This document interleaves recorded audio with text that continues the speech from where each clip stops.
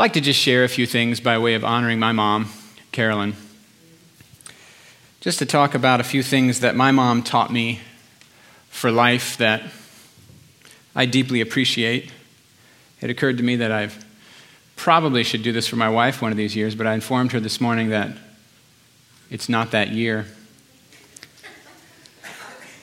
Yeah, that was supposed to be funny, not actually supposed to be hurtful. Here's just a few things that my mom taught me. Mom taught me how to relate well in the middle of conflict. We would be yelling and we would be fighting and we would be saying, he hit me and I don't want to play with him anymore and he stole my truck and no, he started it. And she would sit us down in chairs and make us face each other and look each other in the eyes. And we would, of course, try to talk to her and say, but he, and she'd say, I don't care. Don't talk to me. I don't care. Talk to him. Yeah, but I'm not listening. I'm going to leave now. And you guys are not allowed to leave this chair until you can tell the other person what happened, how it made you feel, and then both do that. Oh, it got painful. I mean, you stare each other down angrily for 15 minutes, but eventually you're like, we got better stuff to do with our lives than sit here and be mad. When you tried to take the truck from me, it made me sad. Well, when you punched me in the face when I took the truck from you, it made me sad. That hurt my feelings. All right, fine. Good job, guys. Now, you can leave as soon as you tell each other you're sorry, and you forgive each other, and you hug. Now, I need you to look each other in the eyes. Oh, my word. Have you ever tried to look somebody in the eyes without smiling? Yes. At some point, you break. So Mom taught me how to use I feel statements, to let both sides share their feelings. And the whole process taught me about the idea that it's almost never about being right or wrong. It's almost never about the issues. It's almost always about the relationship. Mom taught me about making course corrections in life as you go along. For the first 20 years of their marriage, which would have been my early childhood, Mom was different as a wife and mother. For the first 20 years, she was much more dutiful and submissive and traditional, which is another way of saying she was very repressed and stuffing your feelings, and whatever Norm wants is what we're going to do. And the next 20 years were much less frustrated for her, much more expressive, and much more of a mutual partnership. Of course, that was a bit of a challenge for Dad. He was happily married the first 20 years and then said, what happened to her? But I guarantee you that he does not regret her change. I think he got a better version of her the last 20 than he did the first 20. That sounds really bad. Is that on the recording? Yes, it is. Do you know what I mean? Was it bumpier? Mm-hmm. Were they more intimate? Yep. So course corrections. She learned that sometimes what your church tradition taught you was not exactly the most faithful way of living out Scripture. Which leads me to the third thing is she taught me that swimming upstream for the sake of your conscience is always right. Mom was one of the first women in our conservative Mennonite church to take off her head covering. And she didn't take it off because she didn't feel like wearing it anymore. I mean, she grew up with the idea that if Jesus returned and your head covering wasn't on and you were in bed or the bath, you will probably be left behind. You know what I'm saying? Just there was a definite culture of fear surrounding that, legalism and fear surrounding the head covering. But she did a detailed study of 1 Corinthians 11 and came to the conclusion after research and prayer that it was a cultural expression of something valuable that still applies. And so in order to faithfully live out her best understanding of Scripture, she took it off. And she was one of the first people in our church to do that. And I'm proud of her for that, for going against the grain of her church tradition to go with the grain of her best understanding of the Bible. It was weird watching other women who hadn't studied the passage take it off because if Carol can do it and she's godly, I probably can too. That's bad, isn't it? That's not good. She taught me by observation about what it looks like to parent with tough love. and a tender heart. She was a great listener and a great counselor. Even in my total rebellious years, I still leaned on her as a friend and as a counselor, which is interesting, isn't it? That even though Jesus didn't have my heart, Mom still kind of did, you know? But I also heard her, there were definite moments where it was like, this is the line. I remember hearing her angrily say, well, actually, she was more calm, but her version of anger is still calm. Melody, I can either choose to be your friend or your mother in this moment, and I'm choosing to be your mother. Woo! Because that's usually what she would say as she was explaining that you are not getting your way and you are not liking it, but I'm going to be okay with you not being okay. She also instilled in us a ridiculous work ethic, which I hated at the time, and I look back on very fondly now. All the work, hours a day, the chores that you didn't get paid for, cleaning your room and making your bed and dusting and all those sorts of things, and picking up when guests come over. You don't get paid for any of that. But then there were the chores you did get paid for. Mowing the ridiculously large yard, which took 3 hours. Sweeping up the garage and all the concrete all the way out. Just different things. We always were working. We were weeding. She would leave me notes Saturday morning. I'd wake up and I'd see, you probably want to get up early before the heat hits because you're going to be weeding today. I developed the ability to speak while sleeping. Mom, what is this note? Well, you sat up in bed and told me that you understood me. I have no memory of that whatsoever. Well, you sat up in bed and your eyes were open and you looked me in the face and you said, I understand. I'm not kidding. I have no memory of that whatsoever. Awesome. Super skills. Yes, Mom, I understand. Still no memory of any of those. All the weeding and dusting and sweeping and vacuuming and picking up and mowing and folding of laundry and putting away. I used to think that they had us because kids are cheap labor. I'm not joking. That actually was, I was like, I know what's up here. They were sitting there one day by themselves doing all this work, and they said, you know what we need? Some slaves. So then they had us. But they also instilled the sense that with the hard work comes reward. They paid us by the hour. And, I never even thought back to go slow because I hated working. Like now I'm looking back and I'm like, I could have got paid more to work slower, but I didn't like it, so I just got it done fast. But not only did they pay us by the hour, they paid us fair. I can mow faster than she did, but she paid me for the time it took her to mow. That's a good employer. And by the end, they taught us the value, the reward and value of hard work, but they also would match whatever we would invest in savings at the end of the year to teach us to save and invest. So by the time I graduated high school, you guys, I had a down payment on a house. I'm not kidding. That's cool. I'm not in the same tax bracket as them now. But anyway, she taught us that the clutter rules will be observed or else. If you left something out of place, rather than nag you to pick it up again and again, it would simply be gone. And its location would not be disclosed for a week. Nowadays, you kids know what that would mean. That would mean your cell phone and your DS and your shoes and your headset that's gone. And you will not find it for a week because it has gone into the Bermuda Triangle of Mom's confiscated items.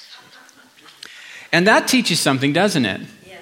Why waste your words nagging when you can make someone's life okay.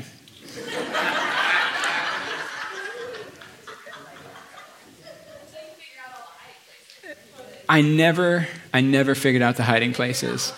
Oh my word, Gloria, be respectful of other people's property and space. She continues to give me wise counsel. She taught me the value of wise counsel. One day I was explaining to her some wonderful things God had done recently and also explaining some things that I was really freaked out about and anxious about. And she just responded, Tim, I bet the same God who you trusted to see that person's arm healed instantaneously can also be trusted to handle this interpersonal conflict that you're so anxious about. And I thought, oh, that's definitely right. She taught me about marriage as a partnership. I always saw Dad do the whole busy working chiropractor thing, but Mom was the administrative mind making the whole big picture actually function. They worked side by side, but with different areas of focus, sort of balancing and counterbalancing fluidly. And I didn't even think that wasn't normal until I grew up and saw how other people did life. And like, for example, weird stuff, like I had a boss who, he would dole out money to his wife like it's an allowance. I was like, man, my dad just makes the money and Mom organizes the money, and this is a weird relationship that these other people have where it's like, anyhoozle. She really did model what I consider to be a Proverbs 31 life. I don't know what they made a year annually. I don't know what I kept asking as a kid. You don't realize these are offensive questions. You know, people in church will tell you their sexual sins, but they won't tell you how much money they make. But I would just ask Mom and Dad, I'd be like, how much money you guys make last year? And they'd be like, we're not going there. But I always saw her cut coupons and buy in bulk at Sam's Club. I'm talking about the kind of shopping trip where you're like, you need sustenance. It's like a marathon. You need hydration and sustenance and running shoes. Oh, I hate shopping so much. Anyway, but a Proverbs 31 woman takes care of both the flocks and the herds. No, I'm sorry. The flocks and the herds and the fields. And I saw Mom doing that, diligently managing the household as well as the business. It was really interesting. Recently, there was their church leadership team had a special weekend, and they brought in an outside speaker, and in the middle of his talk, he stopped and began to have what he perceived to be was the Lord was communicating to her through him. And one of the things he highlighted was he's like, Carol, the Lord wants you to know you're a Proverbs 31 woman. And she was like, not me. I've wanted to be. I've prayed to be a Proverbs 31 woman. I've strived to be my whole life, but I'm not. So-and-so over here, she's the Proverbs 31 woman. Guys, get your attention off me and onto her. She's amazing. And the whole group was like, why are you resisting this affirmation? We all agree that is the Lord. And she's like, yeah, right. And then my dad was like, no, Carol, you are. I live with you. I should know. That was really nice, because that's something she has prayed to be like her whole life, but never believed she was. Okay. I saw her lead kids' church. She bought these expensive puppets, and we all did like songs and skits with the puppets where you had the drapes here. I'm talking about expensive, nice puppets with like your little thing for the arm, like Muppet Show puppets. Like, it was legit, man. And she led musical cantatas at church, like Salty with the big psalm, salty blue thing and characters. And we did Angels Aware, where we had clouds and we were the angels, and we learned all the songs and people play. Like, that stuff takes so much time. Like, looking back on it now, I'm like, she doesn't even like to be around people very much, and she did all this stuff. She's an introvert. And I just it was so intriguing for me to see the very extroverted things she was doing to bring Jesus to the kids at church. And it's why I know a lot of the passages of Scripture I still have memorized. It's why it's just really interesting as I look back on that to see the priority she put on the kids having their own faith, their own theology, their own connection to community, their own prayer times, their own singing times, and their ownership and community at Maple City Chapel. She gave herself to that.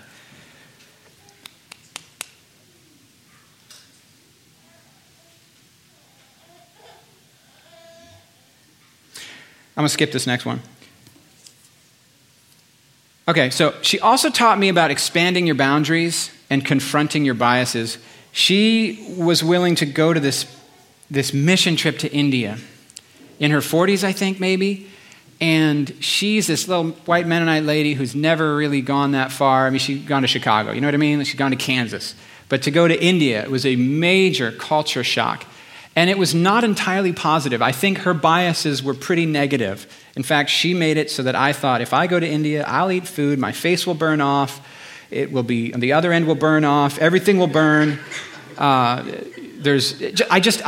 Everything's noisy and overcrowded, like all those things that she told me. I was like, oh my word, it's going to be terrible. But she did. She did it. She went. And I saw her also take college classes at 50 years of age. She was taking college classes. So for the first time in her life, because she'd lived as this cloistered Mennonite, for the first time in her life, she's in a classroom with not only just non-Mennonites, but with non-Christians as well. And she's finding out that they're just people. That they're just like her. And she was afraid we're not going to have anything to talk about because my life's just totally all this Jesus stuff. And theirs probably isn't. So what are we going to talk about? And she figured out, you have so much in common. They're just people. And it just broke these faulty, false boundaries off of her brain. She taught me to be open to more. In a recent conversation with me, she was describing some encounter she had with the Lord, and she's like, oh my word, the Holy Spirit, I could feel him come to the top of my head, and he was talking to me, and I was up all night praying, and the next day at church, I was there, I was seeing through different eyes. I was no longer there to try to get something from me, to get me through my week, but I was there seeing the value of everyone around me, what can I help? Can I help them? How can I encourage them? She's like, Tim, she 68 or 9 or something like that, and she's like, you should know. It's around there.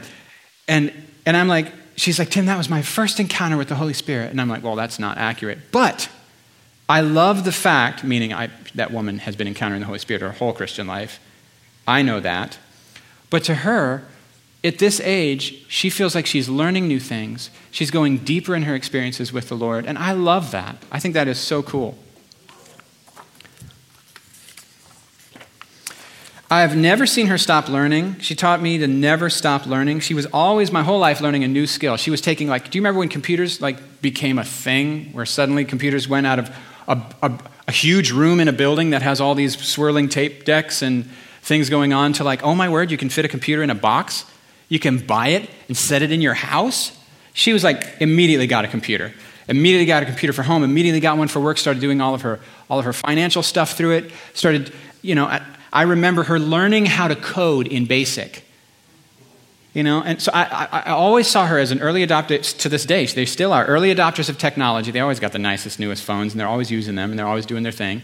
They're always mom and dad, man, I don't know, I don't get it. But mom's never stopped learning. She's always reading, she's always studying, she's always going to a new machine for testing at their office, for naturopathic stuff, for new understandings of how the body works and how healing works, and she would always be learning new video editing software. She's always educating herself. Always educating herself. Her dream when she was little was to be a chiropractor. She married a chiropractor, but then she took over sort of the dietary half of the office and the rehabilitation half of the office. So even though she didn't get to go to chiropractic school, she just basically self-educated herself to a place of excellence. To this day, if you have no, don't call her, that'd be weird. But I'm telling you right now, I just never you can't be around mom without her handing you a handful of vitamins, and she won't tell you what they are because how dare you question me. Here's a handful of vitamins, a handful, a pile, 3 ounces of it feels like, not really. But it's oh my word, what am I taking? Just take them. But what are they? Am I going to get the runs? Am I going to have am I going to be 103 temperature? Is my body's overloaded with niacin? What is happening? Because one day that happened to me. She overloaded me with niacin. I went to school and I turned beet red and was super hot skin. And I was like, what is happening to me? And I remember I was second grade or something. And I was like, well, I can turn this into a joke. Hi, I'm a big fan of the Washington Redskins. It's not even funny, Tim.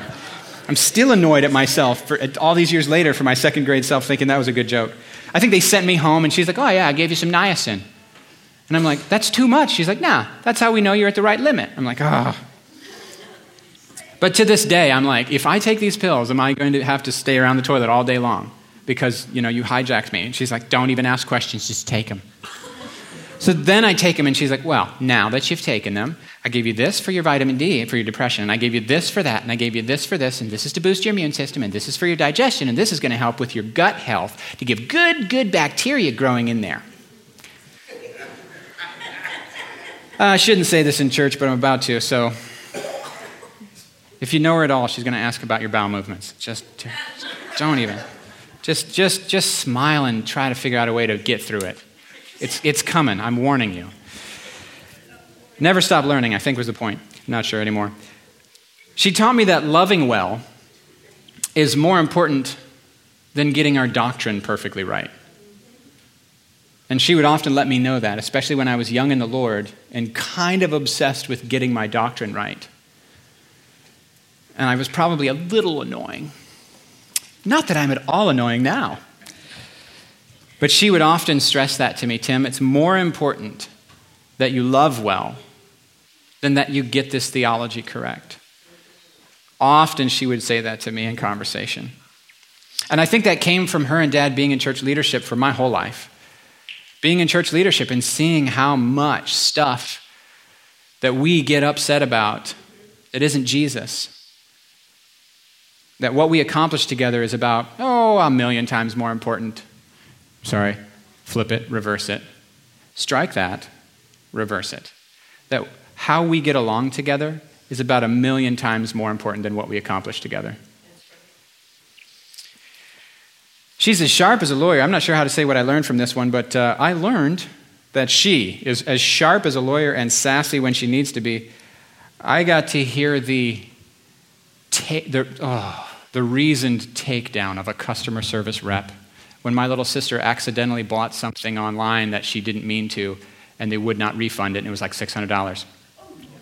I'm talking about, it was like plane tickets or something, I don't know. I'm talking about a reasoned, sharp decimation of logical, rhetorical sword slashes to the throat. It was brilliant. I want to talk to someone who has the authority to make a decision. I'm finished talking to you. Put someone on the phone who has authority. You don't even hear yourself, do you? You sound like a robot. I'm a person, and you are treating me with a script. Put someone on the phone who has authority. I'm finished talking to you. No, I will not hang up. I know how this works. No, I'm not satisfied with my customer service today. No, I'm not finished. No, you will not hang up on me. You will not hang up on me, and I am not satisfied. Put someone on the phone who has the authority to tell me yes or no. Oh, she was hardcore. Stop speaking to me like you are a robot. I'm a person. She taught me to pray and to never give up. When I was in the midst of my full-on prodigal season, she would meet and pray with these two friends of hers. Once a week, they would have coffee. They would put on, music. And they would claim passages of Scripture over us. They would not give up. They would not give away to despair. They would not let their hearts just sit around and cry. They went on the warpath for us. She specifically claimed for me a passage in Jeremiah where it talks about your sons. It was actually, in context, the passage was talking about Israelites returning to the promised land out of exile. Your sons will return with weeping. And then soon after that, in that passage that she claimed for me, she even dated these things. She's like, this is the Lord. And she put her name and her date, and this is when I prayed it. So she could look back later and say, that's when I got it. And one of the passages was that his word is in my bones like a fire, and I can't contain it. And I sometimes wonder if my call to preach wasn't born then.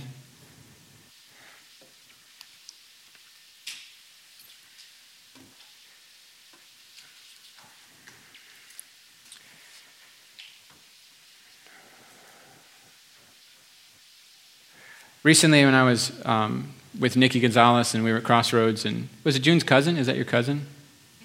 Your brother. June's brother was asking me a few questions after I was done saying whatever the heck it is that I said. Who has had the most impact, Tim, on your faith?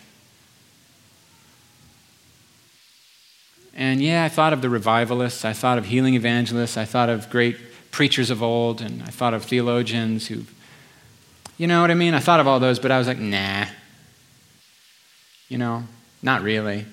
I've learned some things from them, but no, that's not where the impact came. And I was like, you know what? Honestly, it's my mom and my grandma. That answer surprised me. Thinking in public, 2 Timothy 1:5 says, Paul's talking to Timothy, he says, I'm reminded of your sincere faith, which first lived in your grandmother, Lois, and in your mother Eunice, and I'm persuaded now lives in you also. My dad likes to say, God has no grandkids. And what he means by that is every single generation has to have their own faith, their own encounters with God, their own journey of knowing the Lord. But we'd be silly not to think that the families God put us in aren't the incubator of that faith or the greenhouse of that faith. Am I right? Yes. Did I see a thumbs up from Gabe way back on the floor? What do you think about that, Gabe? There you go. All right, I'm going to go ahead and hand the service over to Brian. No? Jen. So, sticking with the whole Mother's Day thing, I really feel like it's important just for us to bless our moms. And not just moms, but any women here, because at some point, at some time, they were probably mothered somebody, even if they don't have children of their own.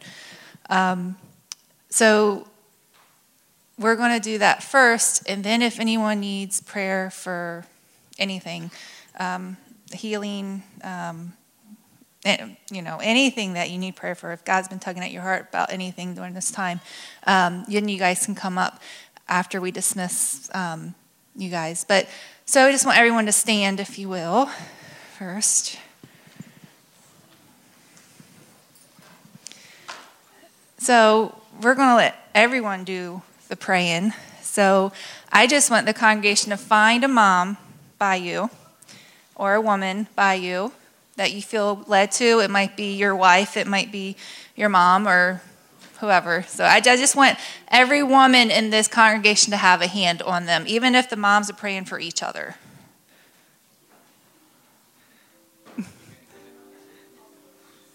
Well, it's fine.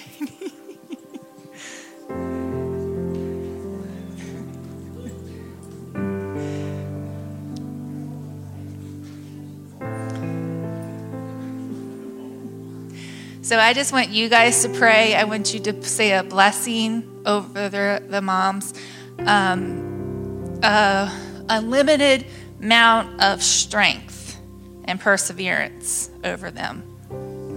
For whatever may come their way, whatever has came their way, that God will bless them and keep encouraging them. So as I pray, you guys pray over them.